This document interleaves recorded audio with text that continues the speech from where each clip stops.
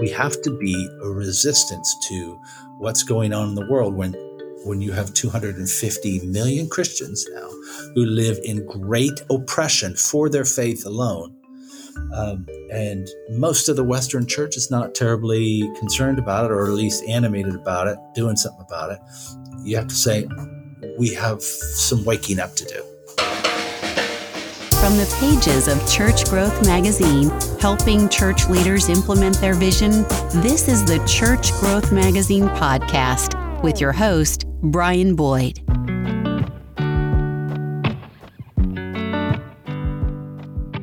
This is the Church Growth Magazine podcast, and I'm Brian Boyd. So happy to be here with you today. Today, a great friend, Dr. David Curry, president of Open Doors USA, is here with me. Hi, David. How are you, man? It's good to hear your voice, Brian. It's always a pleasure to be with you. I'm glad you could hear me, not see me. I am shaving during this coronavirus work from home thing, at least, and showering. Proud of it. That's great. Thank you.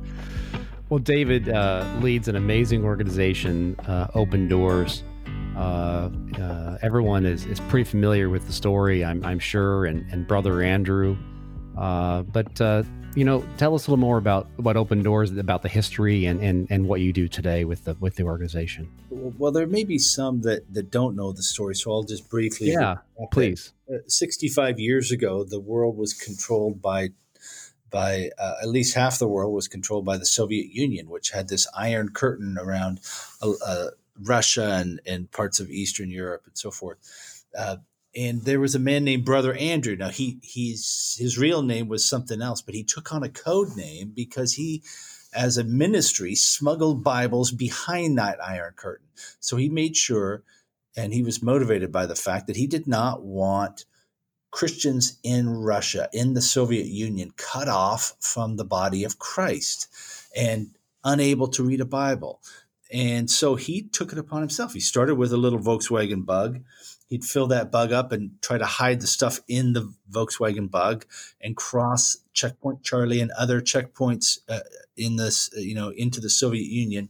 And he wrote a book about it called God Smuggler, which is made him famous and familiar people with the idea of being a smuggler for God. Now, all these years later, 65 some years later, Open Doors is the ministry that grew out of that obedience to reach out to the persecuted church. And we still today go into regions of the world, whether it be in Asia, the Middle East, or elsewhere, where Christians are greatly suffering for their faith. They're either oppressed for their faith culturally or maybe by their government. It varies from country to country and situation to situation, but we only work in the 60 countries where persecution is its most intense. Right. And the countries people would know of, very well: North Korea, Afghanistan, Somalia, these kinds of places, Iraq and Syria. That are on the front. They're on the front pages every day because of the crisis centers, and we go and connect with person to person the persecuted church there. So it makes for an interesting worldview, and it certainly is a blessing to learn from the persecuted church as we interact with them. That's great. A little anecdote. My wife Fran and I have been to India, I think 7 or 8 times now, going back maybe 8 or 9 years. And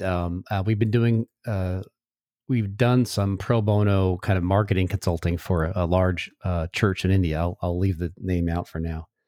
So this church, David, was expanding and opening up their first remote campus. This is a couple years ago. And so we were on our way to India. And so one of the pastors called or WhatsApped or something and said, "Hey, do you mind if we ship some Amazon stuff to your house and you can bring it? Because it's a lot cheaper to buy it in the States than it is to buy electronics like a microphone and, like lavalier mics and speakers and stuff, right, Dave?" So I'm like, "Sure, drop ship it to our house." So he said, "Just a couple things." Well, a week later, a massive suitcase is full of electronics.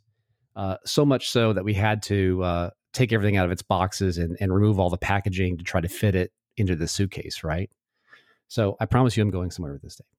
So we get to India, we come off the plane in Mumbai, and as our luggage comes off the luggage machine, that luggage rotator, it's got white X's all over the sides of it. So they had X-rayed it and marked it. And we're like, they don't want us to bring the stuff into India. Like, and so what did we do? Like good Christians, we pulled up into a corner, got some baby wipes, cleaned off the suitcase, and marched right through customs like nothing ever happened.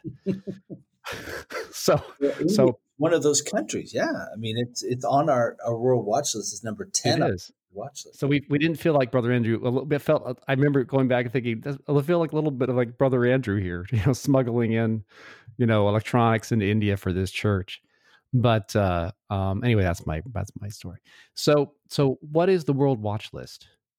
Well, some years ago, I guess it's probably been 26 years ago. I've only been with the organization 7 years, but 26 years ago, they were evaluating where do we spend our resources, and they began some data, some study in various countries to see where were the most difficult places, where were the places where the most Christians are being persecuted, because there may be some places where it's very intense, but there's only a handful of Christians.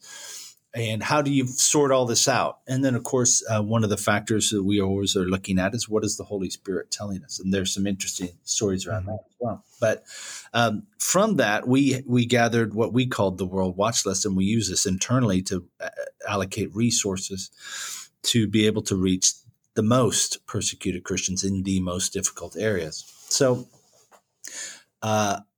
however, many years ago, after some series of years, we determined this had a value to governments and to the church at large. So we release now every January the World Watch List, which is the data, the actual stories and people affected by persecution. Just it's a slice. We're not saying that this is everything, but what we are saying is that we're reporting the actual numbers that we can verify. And so it shows a significant amount of persecution. And it's been on the rise for somewhere around 6 years now, just unabated growth in persecution across every region of the world. And it's also used by our government, State Department, the White House, and others rely on this as the most reliable data on persecution because it's grassroots. In other things, the Pew Research does good stuff as well, but they're talking to bishops and cardinals, and at a high level, they're not getting down on the grassroots, right, and figuring out what is the story there. So you've got on OpenDoorsUSA.org. You can click on the menu, and there's a menu item right up top for World Watch List. And as I look at it right now, I see. Can I say what's on here? I can say, right? It's public.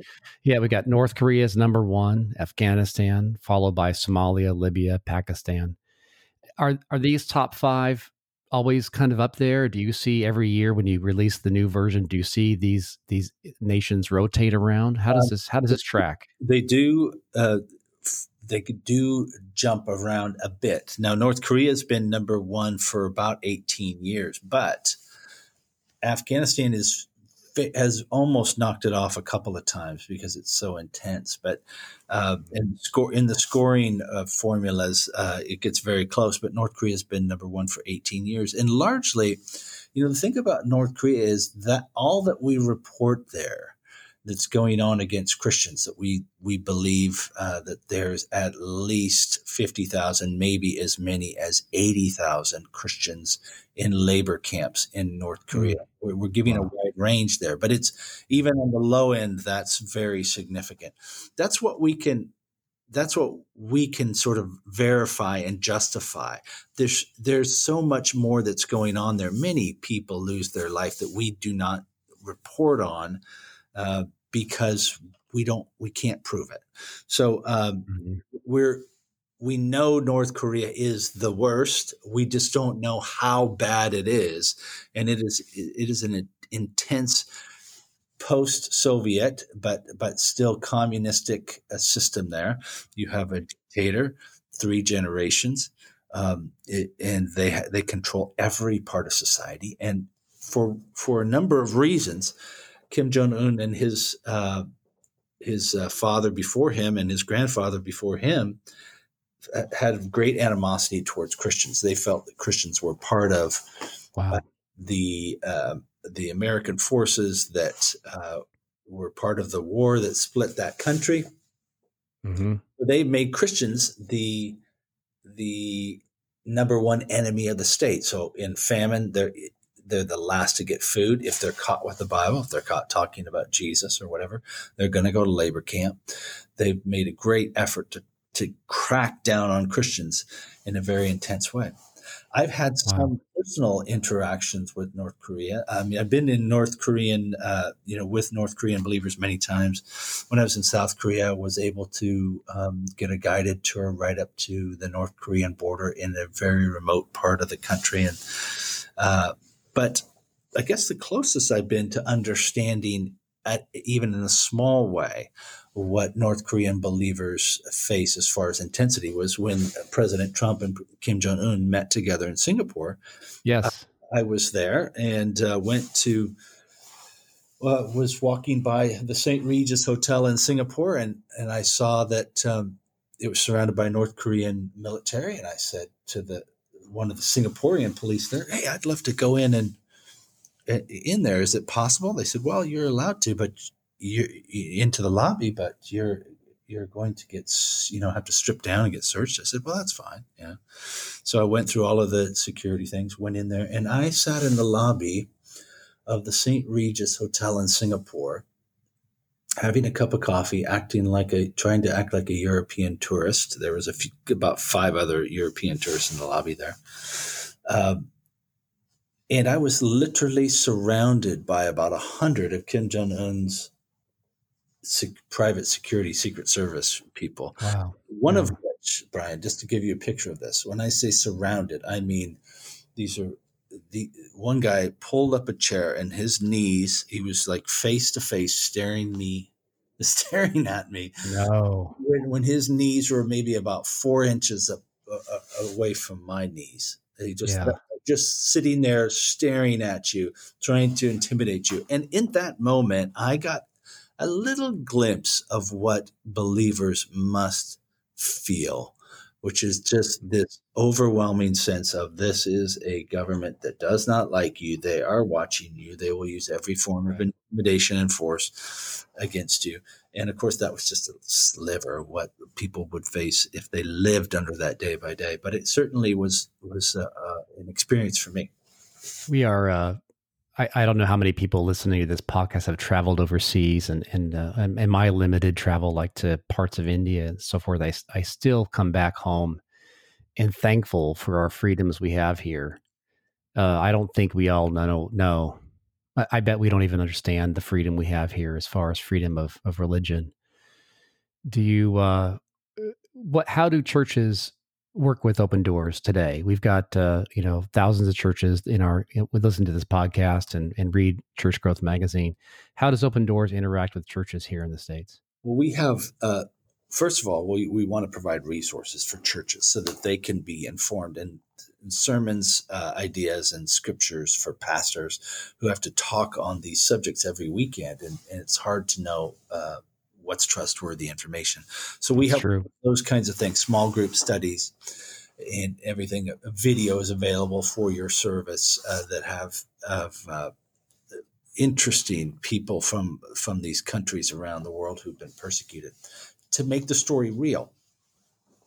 The reality is that I want to see the church, the persecuted church. One of the main tactics of the enemy against the persecuted is to isolate them, is to get the church off by itself, shrivel and die. You see this over and over and over again.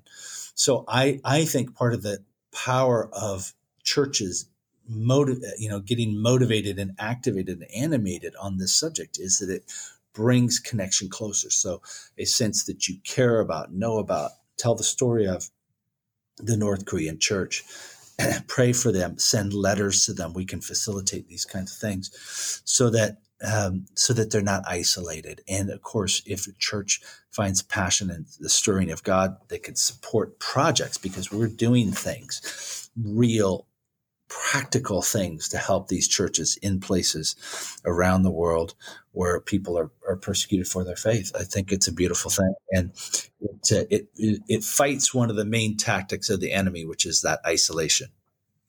How are you able to report on what you guys do, in these nations? How do you bring that back and give data?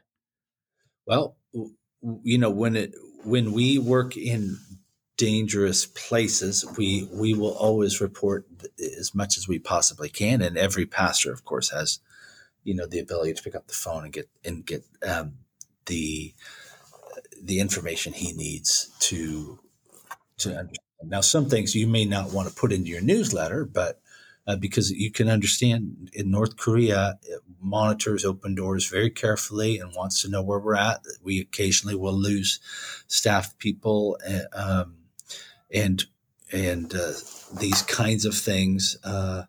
So we're very careful about what we say about North Korea, and we expect our partner churches to do the same. But in other countries, there's a lot more you could say and do, and pastors can be more actively involved.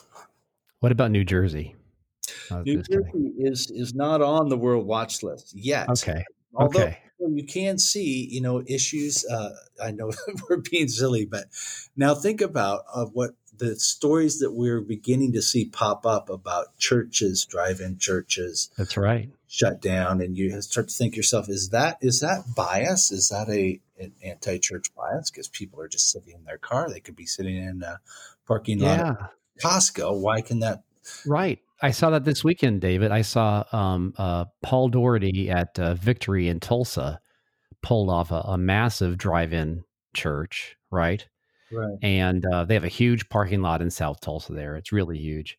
And then Pastor Dean Curry, your brother in the Seattle-Tacoma area, they were partnering with other churches, and I believe that didn't happen, right? There was somebody... The state shut them down their drive-in church.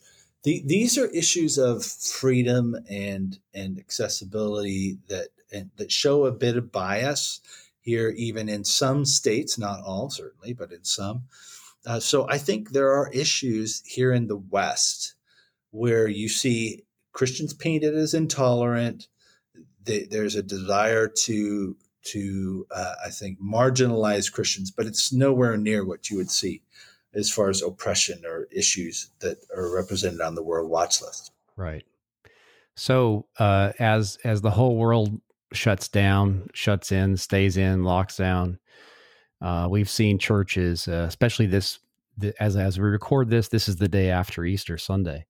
And yesterday, Easter Sunday, was massive. I think my wife and I attended 4 or 5 different church services around the world, throughout the morning. And that was great. How does the advent of high quality streaming interaction affect persecuted Christians worldwide? In some places, it's very accessible. In wealthy Middle Eastern countries, some of the countries have all but given up trying to block access to these kinds of things. Although in some places it can't, they're quite poor and they don't have access to it. Many places, you have satellite television and radio and these kinds of things. In the most difficult places, it's still very difficult to get. You can't stream things like that easily in Somalia, in Afghanistan, and so forth. So they have the access. In North Korea, there may be 30 approved websites, none of which obviously are going to have any sorts of sermons. But the reality of technological answers is real, and we try to take advantage of that and have all manner of ways in which we support and get resources to the persecuted church. Now, let me give you a little story here that's quite interesting. When Brother Andrew started smuggling into the Soviet Union, he quickly began to use all kinds of methodology to get behind the Iron Curtain. One of which was that they had a shipping company that had took refrigerators into the Soviet Union, and they used that. It was a legitimate cover to go into these regions to take millions and millions and millions of Bibles. In the same way, technology can be used today to help support, to get to marginalized groups of Christians, persecuted groups of Christians, with some really interesting technologies, bordering on sort of James Bond kind of stuff. That's really quite interesting. And I think pastors who are interested in that sort of thing, those are the kinds of projects that I mentioned that they can be part of. Before we move on to the next couple questions, how can people learn more about Open Doors? What's the best way for people to reach somebody on your team if a church wants to partner or get more information from Open Doors? Well, they certainly opendoorsusa.org. There's church partnership resources there, and ways that you can reach out to our staff, our church resource staff there online. That be super easy for folks. Great. opendoorsusa.org.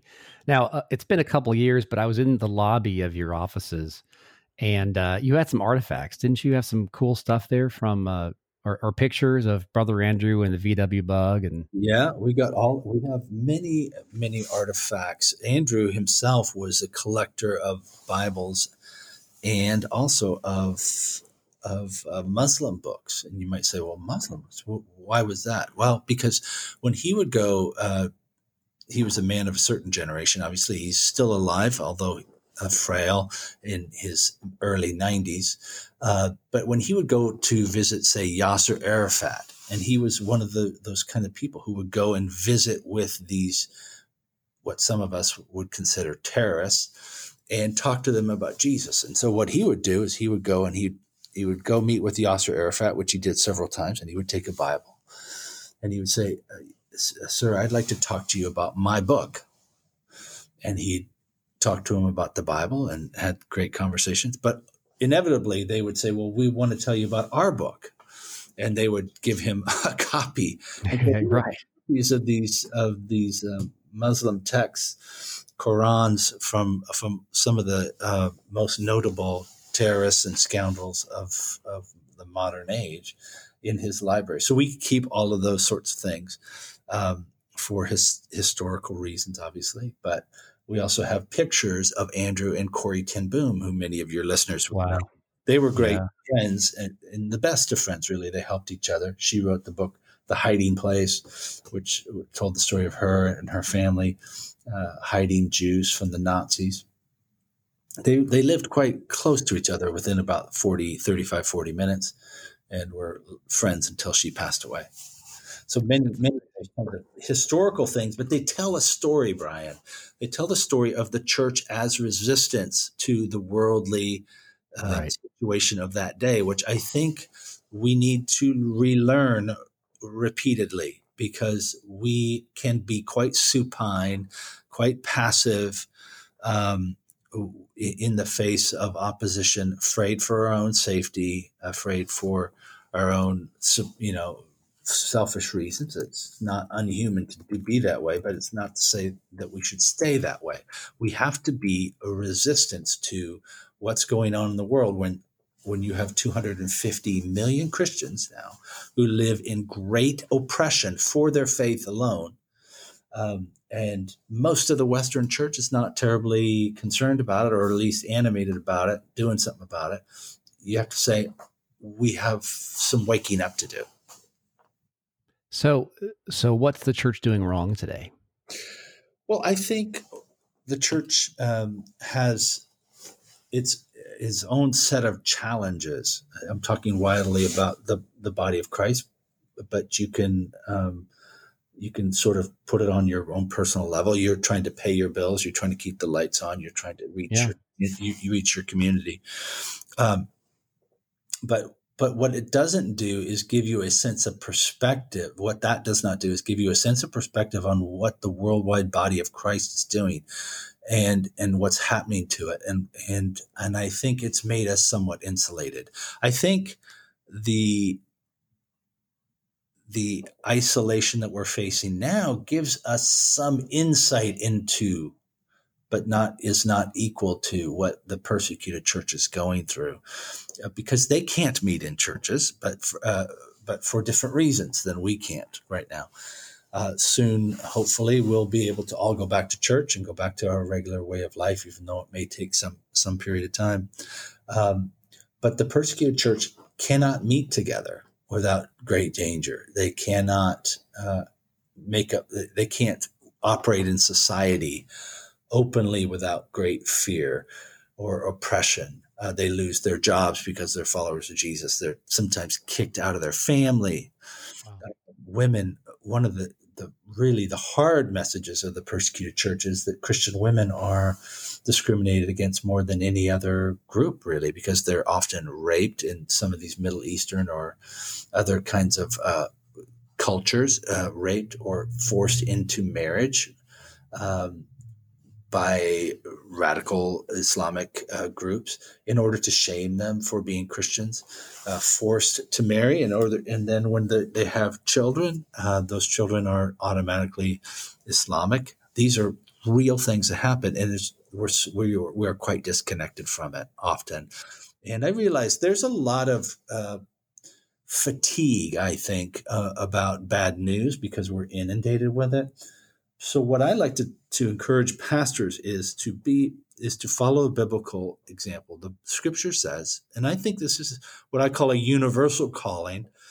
There are some things you're called to be an evangelist. You may be called to be a pastor or a shepherd. You may be called to be something else. Those are individual callings, but we all have them. There are some universal callings, one of which I think is related to the scripture in Hebrews that says, you are to pray for those who are imprisoned as if it were your own family, as if it were your brother and sister, who are in chains for the name of Jesus. That's your family. You pray for them. And I think we need to pick that up again. And just every believer, every church, every Sunday, praying, talking, sharing on some level for a moment or two about what's happening around the world to our family. And I think there's a selfish reason embedded in that, which is what they're experiencing, we will soon experience, or to some degree experience on and off oppression, being painted as intolerant nut jobs, all these kinds of things that we can experience here and there. And we can sense a rising disquiet about the church in American culture. Well, that gives us insight. We're going to see more of that in the future. But the persecuted church is seeing it now, and we can learn from them what they need, we have, but what they've learned, we need to learn. And so I think that's the other symbiotic part of it. We can grow from each other. Dr. David Curry is the CEO and president of Open Doors USA, opendoorsusa.org.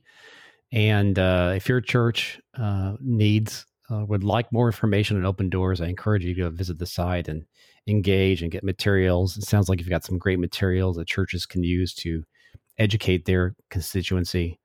And, as we wrap up, David, my question, one more question for you is, we've seen church change over the last month with the work from home, stay at home.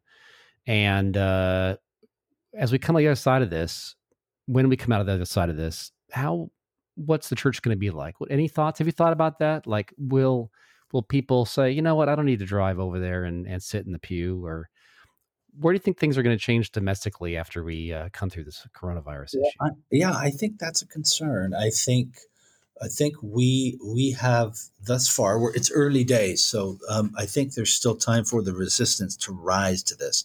But I would say to pastors, do not easily be defined simply by your sermons online.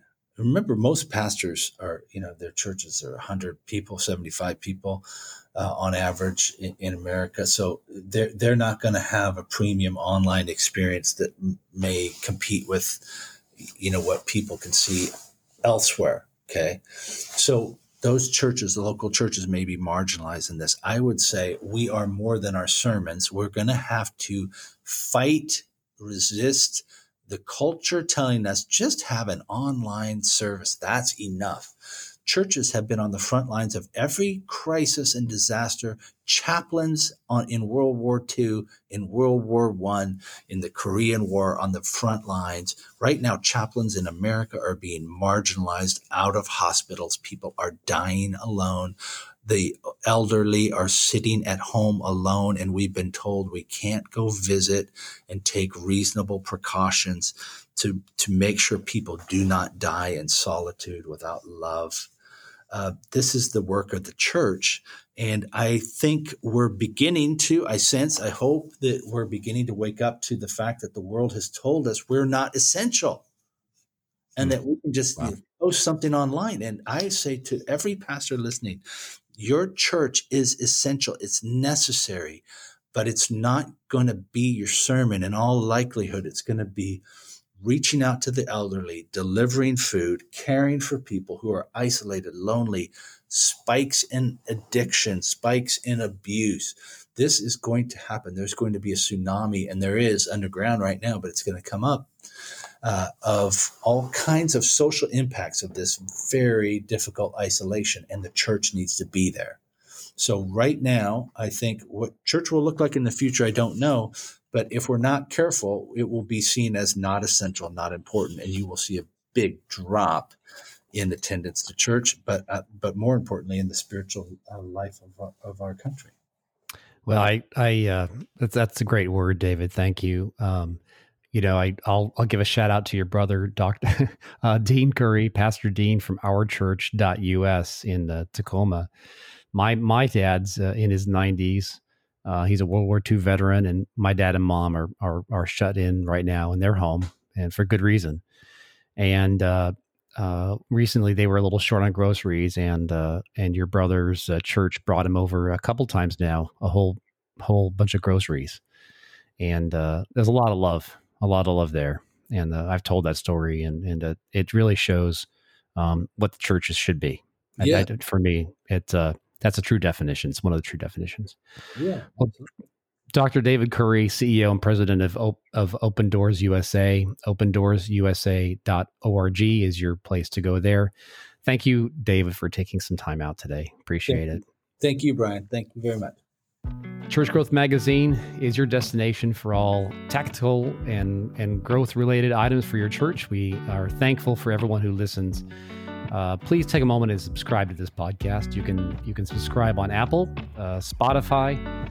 We're also available on Stitcher, Pandora, iHeartRadio, and any place else, Google too. Any place else that great podcasts can be listened to. ChurchGrowthMagazine.com continues to be a great resource, so encourage you to visit the site. And we've got some great articles this month around virus, PPP, different things that can help you in your church, how to retain membership. So great stuff there. For Dr. David Curry, I'm Brian Boyd. Thank you again for listening to the Church Growth Magazine podcast.